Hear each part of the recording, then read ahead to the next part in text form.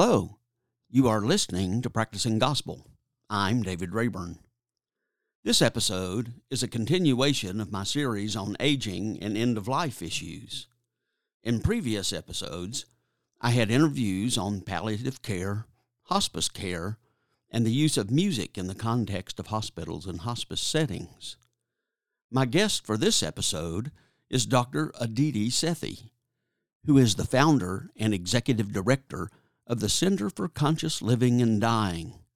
Dr. Sethi is a hospice and palliative care physician, end-of-life doula, and musician who is an emerging and important voice for shifting our culture's understanding and approach to dying, death, and bereavement care. She is featured in the film The Last Ecstatic Days, which is about her working with and alongside Ethan Sesser in his journey with terminal brain cancer. She is here to tell us about her work and soon-to-be-launched center. So welcome, Aditi. Thank you for being with me today. Thank you. Well, why don't we begin by letting you kind of tell your own life journey, and especially as that has led you into your passion for palliative care and for your starting your center. Right. I can back up to when I was 17. I'm 42 now. I was an undergrad at Davidson College, and I began volunteering for hospice then. At the college, they really valued incoming students volunteering in different arenas, and hospice spoke to me at the hospice fair or the volunteer fair. And I began learning skills that would teach me how to be present for people in their final days to months of life. And that journey with hospice volunteerism really stuck with me throughout my early 20s into medical school. And I did family medicine training and ended up specializing in hospice and palliative care. And what was really striking along the way was that so little attention and conversation went into the topic of death and dying, even in medical training back then, so 2004.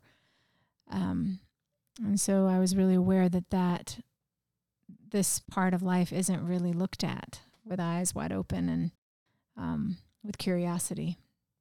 So that it left an impression. So before you started the center, where did you work and how did you work? So when I finished my training in 2012, I joined a beautiful hospice program here in Asheville and worked in an inpatient hospice facility for 10 years, which really was an incredible journey and opportunity to learn really how we approach death in our allopathic medical model. And I learned a lot of skills. I learned a lot of practices of presence, how to be present with people who are facing death. Oftentimes it was a crisis-driven response to death because many people were coming from the hospital when medical treatments were no longer helping them, and they would transition to hospice and would only be with us for days, to a week or so. So I learned a lot, but I also saw that so few people were coming to us prepared for death and having even expressed their wishes to their loved ones about their final days, and that it didn't sit right with me over time. You talk about being present with someone. What does that mean? Oftentimes, when I would walk into a room of someone who was dying, I could sense a lot of the fear, anxiety, lack of familiarity with the process of dying.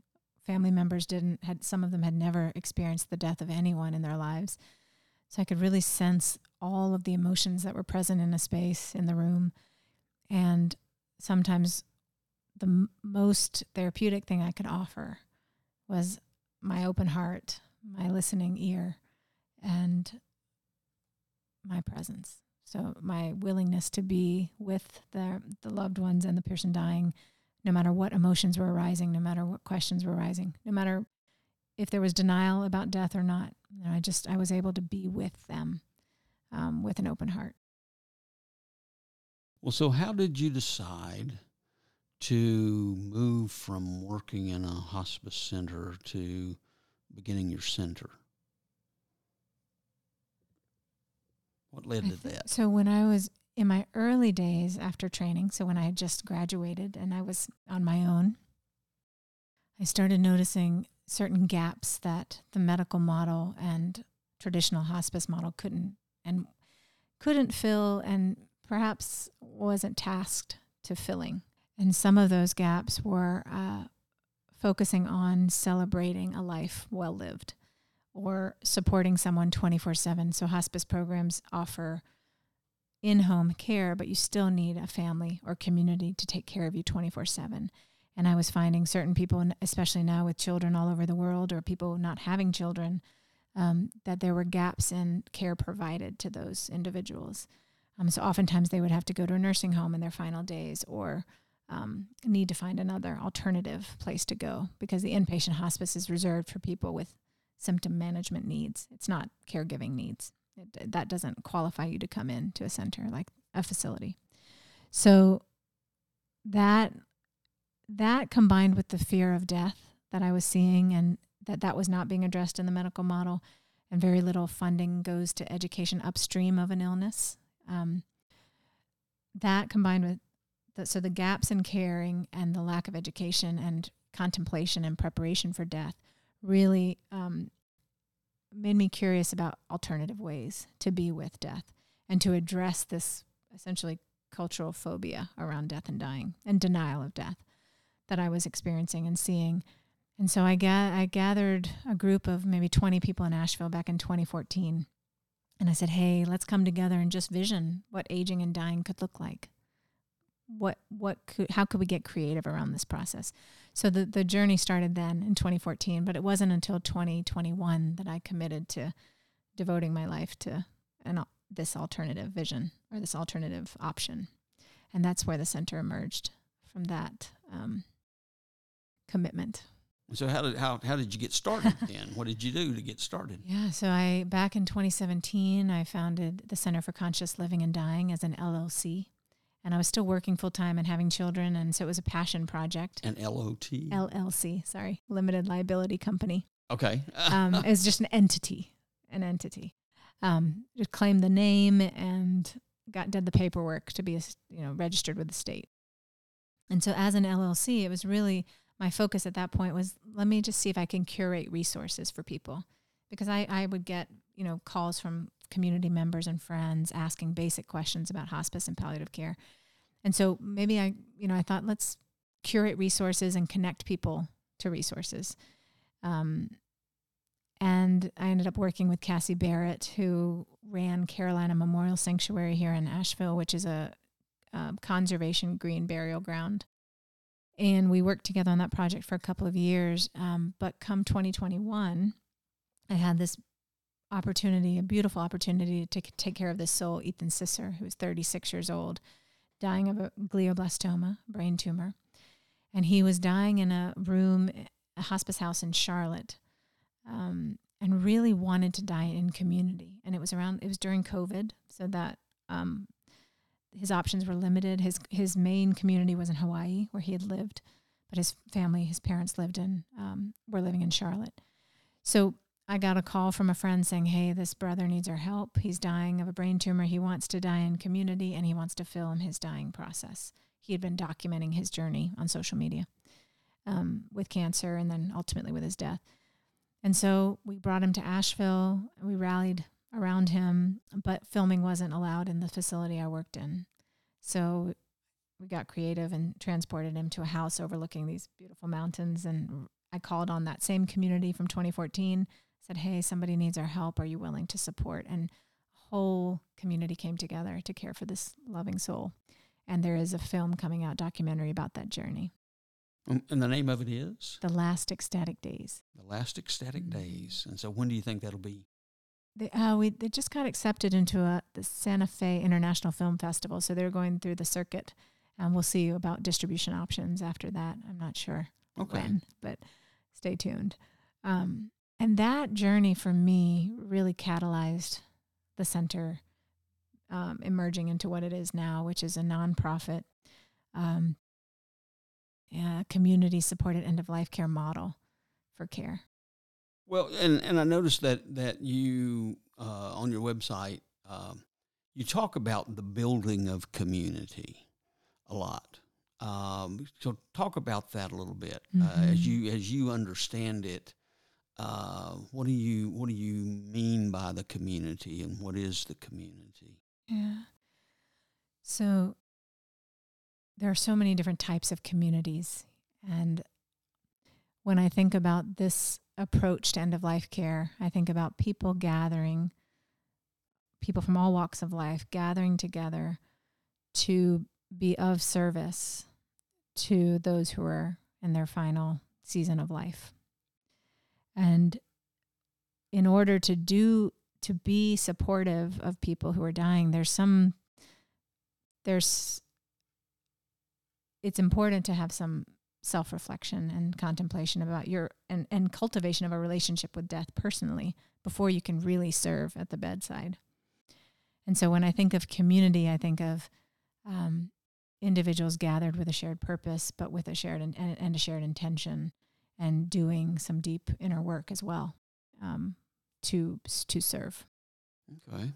Well, and you also you talk about inner work and growth. How do you understand those terms? Mm-hmm. What is inner work? How do you understand what growth is? Yeah, I think when I worked in healthcare, I'm still part-time hospice doc, part-time director of the center, but in healthcare, there's very little attention given to a caregiver or a provider's own experience of caring for someone. And so what happens sometimes is we internalize a lot of grief and sadness, and we internalize a lot of the interactions that we've had, and we don't really take time to process those experiences. And oftentimes that builds up in our system and leads to burnout and compassion fatigue and all the things that we're seeing in healthcare. And so if attention and time is given to self-reflection, really understanding our reactions to things, the impact of an experience on our psyche, on our heart, on our soul, then it takes a certain level of maintenance and intention to do it regularly. Then there's an opportunity to evolve and grow in the work. And so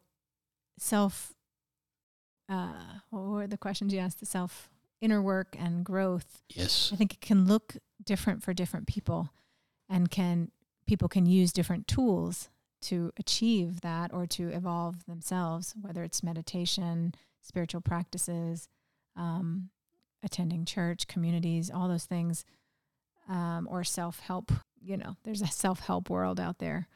But any opportunity to really look at our conditioning, our reactions, our expectations, our judgments in real time, I think is an opportunity to grow. It offers an opportunity for inner exploration and growth, to understand yourself, understand your values, understand how your experiences affect your reality, your present reality.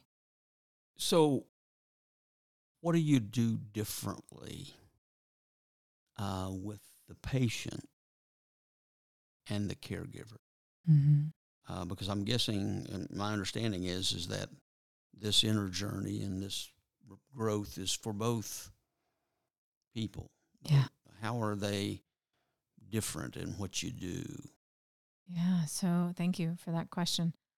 So we haven't formally opened our center, but we've had the privilege of taking care of a few souls that needed our help.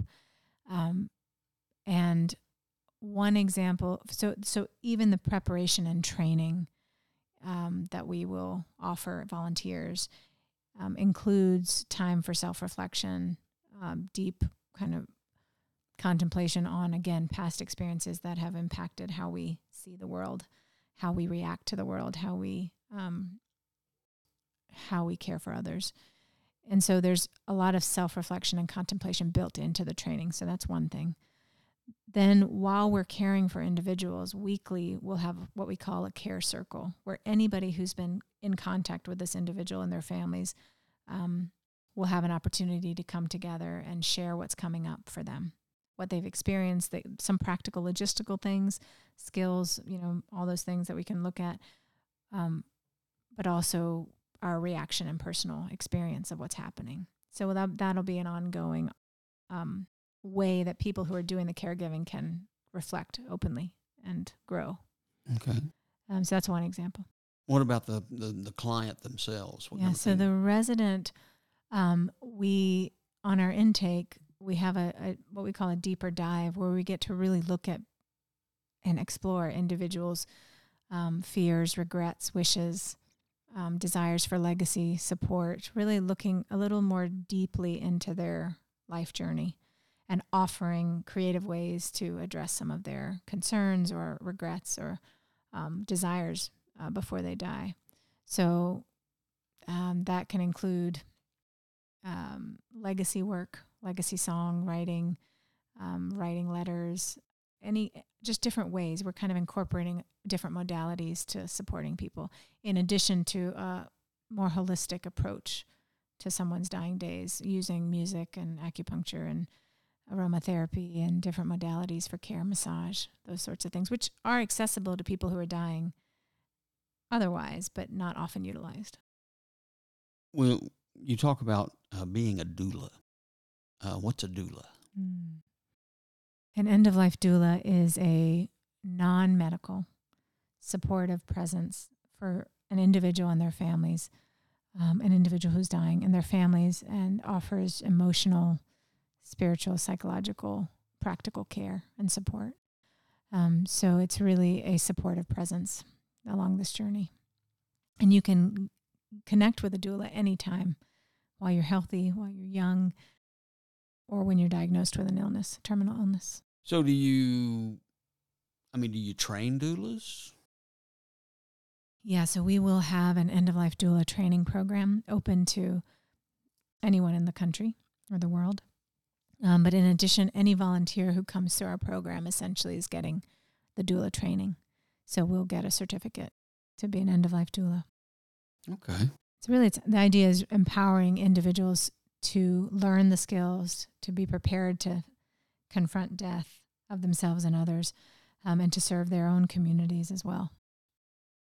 Well, you say that your center provides 4 things: direct care, education, resources, and death services collective. So kind of tell us about each of those 4 things and Sure. what that is, what those do. Yeah, thank you. So the direct care portion of the Center for Conscious Living and Dying offers care for up to 3 people in a residential home. And it will be 24/7 care provided by volunteers and offered for people who have about a 2 months or less prognosis. And it's free of charge to people who need that support. There's also, hospice will come into the home just like it would anybody's residence. So that service is still there. And they provide all the medical care. We just provide the care, not just, we provide the 24/7 caregiving support. Okay. And there's also, what's also emerging is this need for just a little extra support in the home so people can stay in their home. So we're in the process of exploring what that offering could look like, and to supplement care in the home for caregivers, because we know there's such a huge caregiver crisis right now, and there's a lot of need for extra support. So that's the direct care piece. Okay. Any questions about that? No. Yeah. Okay. I think I understand that. Yeah. Education, we've already mentioned the end-of-life doula training program as an opportunity for people to come and learn skills that would support them to serve those who are dying and their families. In addition, we have a lot of offerings for the community that will be open to the community, and some that are internal for members. And we have an event space there where we'll be offering different workshops and offerings. And ultimately, I could see us going into different areas of our community, church communities, schools, to offer basic education about death, dying, and grief. So yeah, there's a lot of opportunity there. Also, I had a friend who runs the palliative care program here in Asheville, and he came out to the center, and one of his comments was that physicians need this level of support and care and opportunity to learn and grow with regards to death and death awareness. So I think we could evolve into offering some educational opportunities for providers too down the road. What do you do in your conferences? We don't have any conferences yet. On our website, the Center for Conscious Living and Dying, ccld.community, there are a lot of offerings listed there, and we invite our members to post events that they're hosting and organizing. So you may have seen some conferences there that are hosted by members. Okay. And then resources, we are in the process of curating resources. If you go to our website now, there are certain, you can click on a resource tab that'll take you to the hospice programs locally, some of the legal support that you could find in Asheville, local resources and community offerings. And then the Death Services Collective it's an opportunity for members who have a private practice or offer services privately, where they can be sort of featured and access, so like a network of sorts where people can access their services. So that's what the Death Services Collective is. So if you go to that tab on the website, you'll see death doulas listed if you're interested in working with one privately, acupuncturists, massage therapists who are specialized in end-of-life care or feel comfortable with that, caring for those who are in that season, and home funeral celebrants funeral, home support, people who make shrouds. So there's just a wide range of offerings. Well, I noticed that there was like legal support. Legal support, yeah. So those are just privately contracted. It's not something we offer through the center, but we connect you to those people. Okay. Well, if you scroll down on your homepage, there are some just amazing community events listed there. Mm-hmm. Talk about those. So we have community events open to anyone in the local or national community. And those are not hosted by the center per se, but they are supported by the center. So people in our community, our members, can share events that they're hosting and offering, and we put those on the website. And the conscious living part of our name is it's so broad. It can include spirituality, conversations on sexuality, conversations on communication practices, psychedelics and death are on there. The Institute for Psychedelics and Death offers programming at Warren Wilson, so we're supporting that conversation. Ecstatic dance, anything that helps us be more embodied and in community.